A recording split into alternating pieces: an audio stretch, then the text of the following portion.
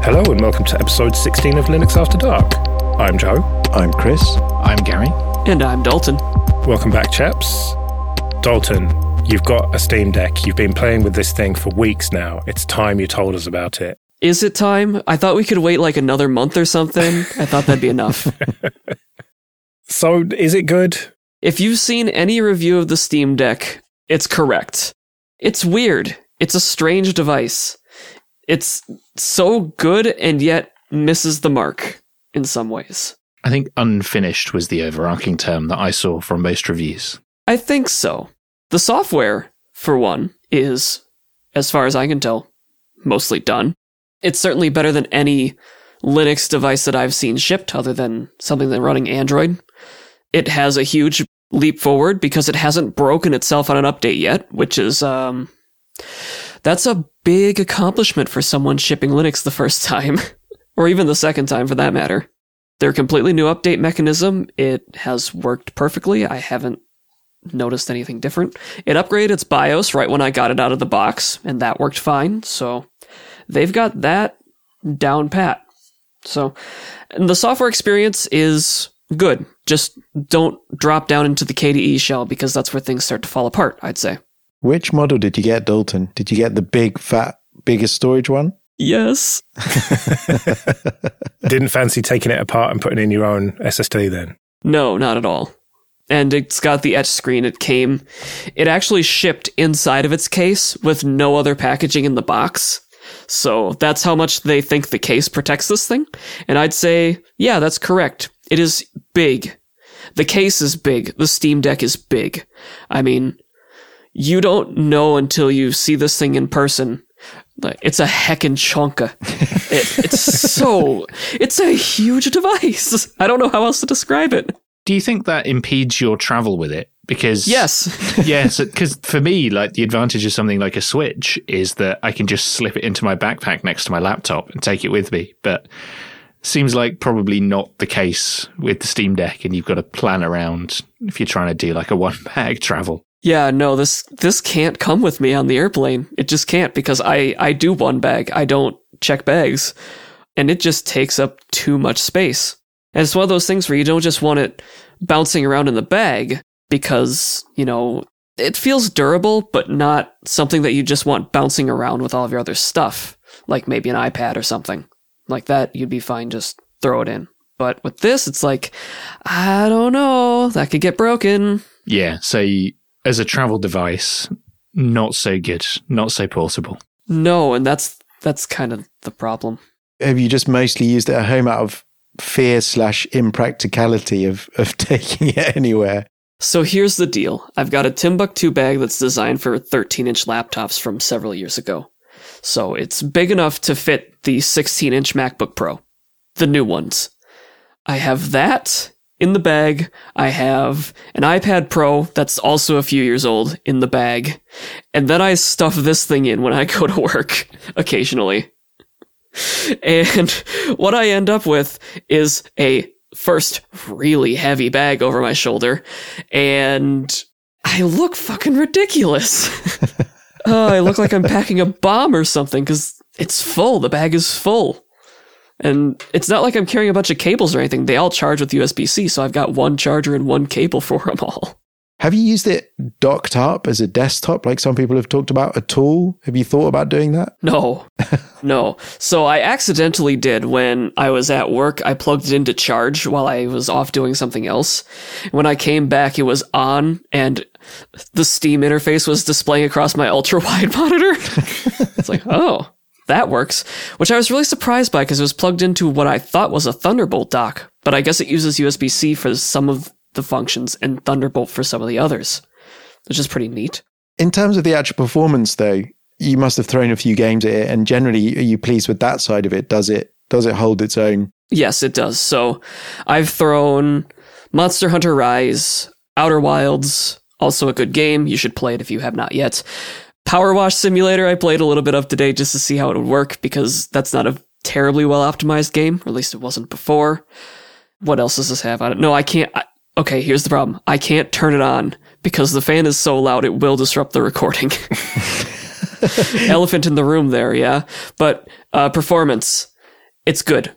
The performance is fine. Most games have to run at medium-low settings.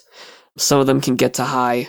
Monster Hunter Rise is running at fairly low settings, but that's to get it to 60 FPS. Because weirdly enough, 30 FPS on this thing doesn't look smooth ever. It's got a frame rate limiter built in to save battery life, but if you set it, it just feels choppy in a way that playing the same games on the Switch doesn't, because those things never run at 60. It's a freaking Tegra from 2016 or whatever. And you brought up the battery there, so that was going to be my next question. If you pick up a game and play constantly, how much screen time do you get? So with any 3D game, in my room, which is not like super well lit most of the time, I get like 3 hours of battery life. 3D games, you're probably going to see 3 hours of battery life. You can, again, there's built-in frame limiter. There's tons of built-in tools to save battery, limit TDP of stuff. If you want to do that, or turn down the settings of your game, both of those are fine. But if you're playing at reasonable settings, at reasonable frame rates, I've been getting 3 hours of battery life on 3D games. That doesn't seem too bad. I mean, that's about what I'd expect from like running those games on an x86 Linux laptop. Yeah, absolutely. It's modest.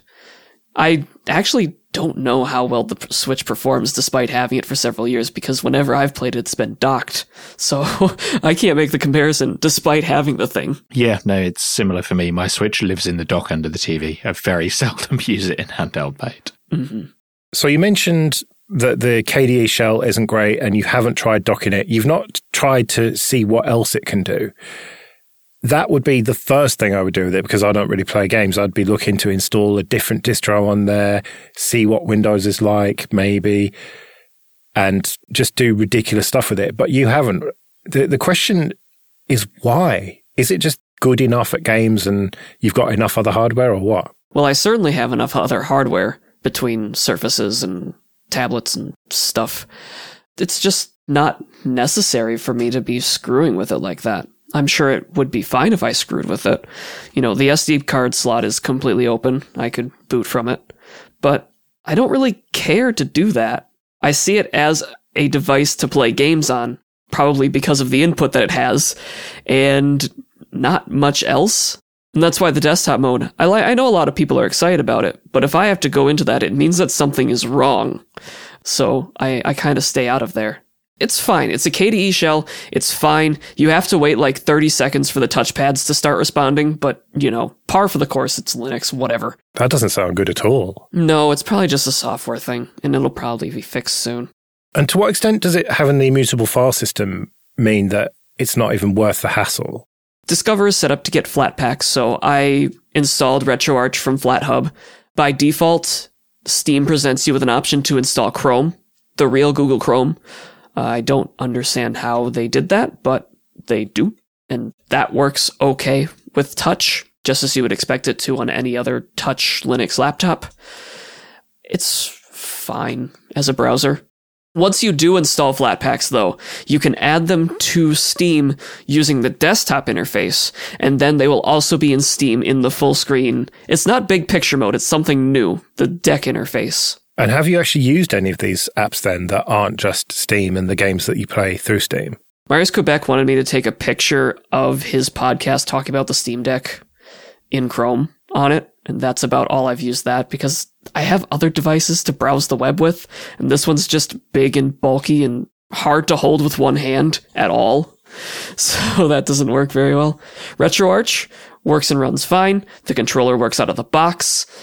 You can play everything that RetroArch and a Flatpak knows how to play, which is a sizable library of games that I have obtained legally from Source Media. Yeah, you've ripped it from the original cartridges, yeah. Yeah, and they're all just in your loft, Dalton, just boxed up and there in case anyone asks. Yeah. How recent can it get then in terms of emulation? I haven't checked anything too recent. I would assume it can run Dolphin for GameCube or Wii, but I guess I haven't tried that yet. Haven't really wanted to play any games from the Wii lately.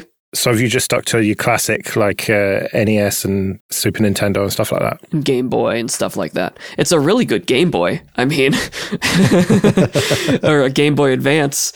It's really good for that.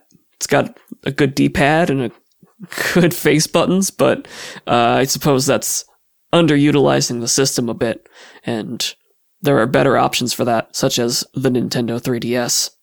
I guess that's kind of where I sit then, is I have this, and I feel like I have better options for all of the things that it can do. You know, if I want to play mostly mainline Nintendo titles from the Wii or GameCube, Nintendo's re-releasing those on the Switch, which is admittedly a lot more expensive, but for that money, you also sometimes get a better experience than the original, like with the Mario Sunshine pack with Mario Galaxy and Sunshine and something else. That's just kind of a better way to play those games than this. Though not on the go, the controller for this is better. Okay, this episode is sponsored by Vultr. Go to getvultr.com/LAD to sign up and get $150 free credit to use in 30 days. Vultr offers high-performance cloud compute, bare metal, storage, and managed Kubernetes in 24 locations all over the world. You can pick from 12 operating systems, including Windows, or you can bring your own ISO. Vultr's marketplace offers one-click installation of more than 50 applications and operating systems, including instant Minecraft and other game servers, VoIP and VPN platforms, content management systems like WordPress, and cPanel. Also check out their optimized plans, CPU, memory, and storage optimized instances featuring the latest AMD EPYC chips. So go to getvultr.com/LAD to get your $150 credit and support the show. That's getvultr.com/LAD. From what you're saying and from the way I've seen it, that's the problem here, is that it doesn't quite fulfill. I've been trying to rattle through my head as you're talking the different scenarios. Like if you're a minimalist, say, and you want to have at home a monitor and some kind of dock so you can make it your daily driver at home and then carry it with you, say, to a workplace where you have that as well, then okay, that's fine. But you're not going to get the utility of it in that context when you're traveling because the battery life is going to be short and the screen is small. But when you think about those classic portable gaming consoles, you said, like the Game Boy Advance, it's also a big chunker that you can't put in your pocket. So it doesn't fulfill that either. It's a bit weird in terms of form factor, but the thing that is positive for me is that it is a functional Linux gaming portable device. And if you had said that quite some time ago, especially in light of what happened with the Steam machines when SteamOS was based on Debian, and that didn't really work out, and they didn't even try and tackle a niche form factor. That for me is the most positive thing, is that it seems to be a device that works in terms of the gaming side of things. You haven't said, oh, I can't game on it or it's not working. So that's positive and hopefully will trickle through into Linux gaming in general. But yeah, I personally have found it quite hard to get that excited about it. I was mildly excited when it was first announced, but not enough to buy one. And certainly not now would I think of buying one unless I managed to get one cheaply, for example. And you'll notice that both with this and with the framework review, I am harder on these things than I probably would be if I was still in the situation that I was when I originally purchased them. But for both the Steam Deck and for the framework, I was in a different work situation when I got them. So now I'm looking back on that with more of a critical eye. No regrets with a K. No regrets. Yeah, I think for me it's kind of similar. I would struggle to justify spending that amount of money on something that's just okay at playing games and just delivers an okay desktop experience. I feel like I would just end up traveling with a decent laptop that I can also play the games on, and I can also do the desktop stuff on. And that, okay, it's not the form factor that the Steam Deck is, but you said it's not particularly portable anyway. So I feel like I'd be better off just getting a slightly better laptop and a Bluetooth controller. I think that's probably the case. I mean, it is a great technical achievement, and it is a beautiful device that is reasonably nice to hold. I have to recover from playing it for a day after I do, but that's with any controller. I have to do that. It feels nice. It works well. It plays games well. Like, all the things it's designed to do, it's pretty damn good at. But I feel like the design is a mismatch for my use case. I also feel like, and this isn't technically possible at the moment, but if, for example, it could pull off 8 hours battery life, which we know it couldn't at the moment, then we'd be looking at something. Do you see what I mean? If I felt like and it was maybe a tiny bit more svelte, I guess, then it would be pushed in that direction just that bit more for me to be a bit more excited about. It just is coasting on a plane of, okay, that's what it feels like. Right. I've got a radical idea for what Valve should have done and could still potentially do. What if it was a bit thinner with a smaller battery? What? That sounds ridiculous. But they teamed up with a company like Anker, let's say, and shipped you a portable power bank thing in the box with it and said, let's face it, you're only going to get 1 or 2 hours out of it at a time, but here's a big chunky battery, which is optional and you can take on the plane with you or in your bag with you. Maybe that's the solution. I think it would be too. The problem with the form factor is that it's all together. I mean, not only is it this flat section that is still about as thick as 2 switches, but it's also this raised section to make it sit better in your hands. But that's not just to make it sit better in your hands, it's also because they put stuff in there, right? I feel like if it was a flat device, more like the Switch, though it has raised triggers in that case, but you could clip on something to make it feel better in your hands, it would fit better in places, because you could have that clip-on thing that just bounces around in your bag because it's a piece of plastic, whereas the actual device itself can sit inside of a case and be reasonably protected. With this form factor, the case needs to encompass the entirety of this really thick device, which just doesn't work very well. But yeah, that's it. That you're reminding me of every phone I've ever bought. It seems quite thin, but the first thing I do is put it in a case. And that's it. If it starts chunky, it's just going to get chunkier because you're not going to want to chuck it in your bag and just let it scrape against everything and bash around. And presumably Valve knows that, and that's why that solid case is coming with it. Yeah, and that's kind of why I've ended up going with the laptop and a cheap Bluetooth controller solution, because the expensive bit, the laptop, sits in a nice sleeve, and the 20, 30 quid controller from Amazon, I don't care. It sits in the bottom of the bag. It might have some clothes around it, but ultimately, if that gets broken, who cares? So ultimately, I feel like this is an idea executed perfectly. The idea just wasn't quite right. On to a bit of admin then. First of all, thank you everyone who supports us with PayPal and Patreon. We really do appreciate that. You can go to linuxafterdark.net/support for details. And for $10 or more per month on Patreon, you can get an advert-free RSS feed that includes this show, Linux Downtime, and Late Night Linux. And you'll occasionally get early releases as well. And if you want to get in contact with us, show@linuxafterdark.net.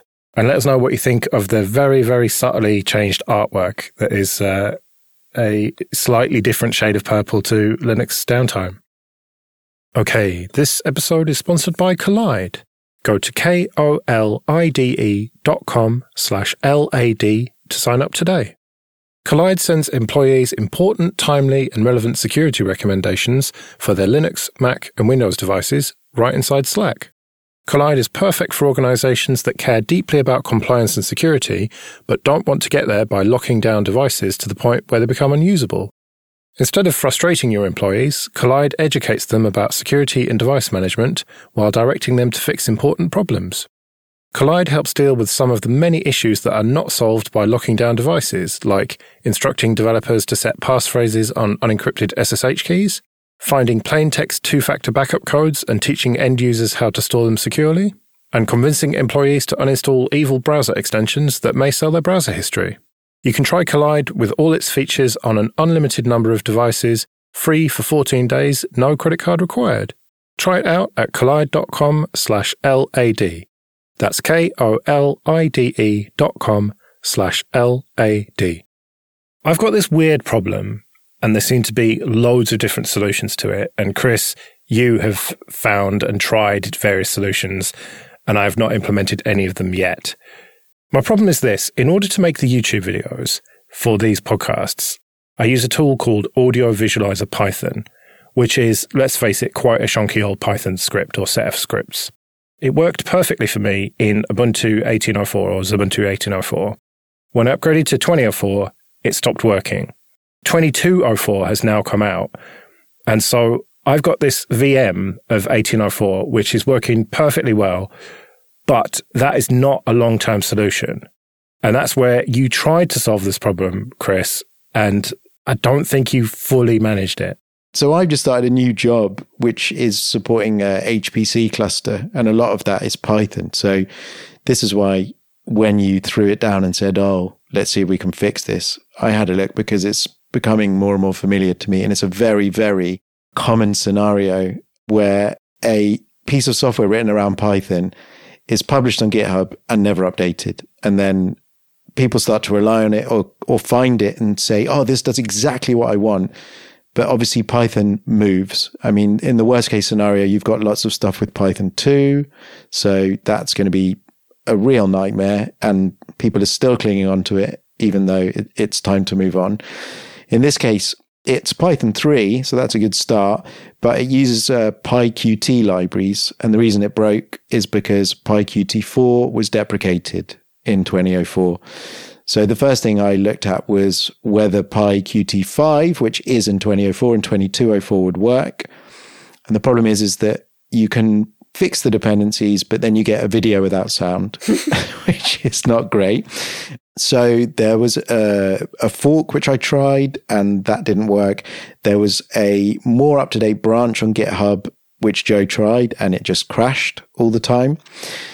So the closest fix to this that I found is to use something like DistroBox, which I've become a big fan of. So DistroBox loads a Podman or Docker container, and what you can do is just quickly spin one up and it drops you in your familiar shell. So your home directory is still there. You can still interact with files. It's very quick. An Ubuntu container is 30 megabytes compressed. It expands to about 75 megabytes. And by the time I'd put all the dependencies for this particular bunch of scripts, it was only half a gigabyte. And I was able to base it on an 1804 container because we know that it works in that. Once I'd put all of the dependencies in, then I had a half a gig little container that I could just enter, run the script, and it worked fine. And that is kind of frozen in time and will work. And it does work graphically. It's the same sort of thing as toolboxes when we did the Silverboot trial. So for me, I find that more efficient than a VM because a VM is going to be 6 to 7 gigabytes, even if you do a minimal install with a GUI, which is going to expect. So it's sort of solvable, but it's difficult because I also did say to you, Joe, why don't we try and use a different tool? And you were like, you don't know me at all. How dare you? Mr. Black Wallpaper XFCE. I'm not changing. Change? I don't know. What's this word change that you're using? But I was thinking about it as well. And you've got a point because it would change the brand identity of the podcast videos, which is kind of familiar to people. And yeah, you might want to do that, but you would be doing that as a conscious choice, not as a enforced choice. And really, these Python scripts tie together lots of visualization. As I say, in my new job, HPC stuff, a lot of the time is visualizing through Python. So it would all be achievable, but you don't want to be writing it yourself either. So to say that it's not fixable, I think this is your best choice. Like once you've set up DistroBox with the Podman backing fully, and you've linked it to the systemd unit, which speeds it up a bit, you can enter that in 1 second, run your command, and you don't even have to enter then run the command. There is a syntax where you could alias it so that when you run that Python script, it knows to enter into DistroBox and run it from there and bring up the window for you to generate your video. So it's probably the best way that you're going to solve this problem aside from a VM. Isn't this exactly what snaps were for? Just package your old-ass software inside of this package. It'll have all of its old dependencies in it, and it'll be fine because it's apart from the rest of your system. Yeah, but it would take the time to make a cup of tea to load it. That's not fair. That's true. And also another way to achieve this would be, another thing that we use in my job is a Singularity container, which is a bit like a Docker container, but more portable and has less permissions. And that could then just become a container file that could be moved around and invoked just for this program. And it stays as it is. And for this particular application, that's not necessarily a security risk, really. It's sitting on your local machine to serve one particular function in a way that you might have a specific machine that you do it for, but it's just much, much quicker. This is the problem. And as I say, in my job, we see it a lot.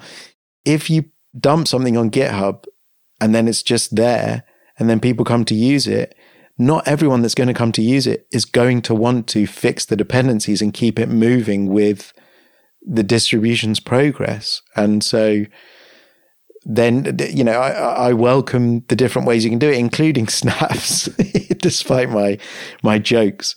That is one way to get around that, because I can't see, the last commit is 5 years ago on this repository. If you open an issue, I mean, other people in your position, there are forks and branches that are further ahead, but it's a bit of a lost cause, unless you have the skill to fix it by yourself. Or I just stick with what I've been doing and just keep this VM around. Once 1804 goes out of support, just cut it off from the network and then just pass a flash drive through to it with the files to get them in and out of it. That's probably what I'm going to end up having to do, I think. Yeah. The reason I like the DistroBox solution is because you don't have that pass-through element either. You can just dump the output into your home directory and the dependencies are met within DistroBox, but you still have access to your underlying file system and you can spit files out to it if you want to. You might have convinced me. Maybe. Right, well, we better get out of here then. We'll be back in a couple of weeks. But until then, I've been Joe. I've been Chris. I've been Gary. And I'm really critical about my recent purchases. See you later.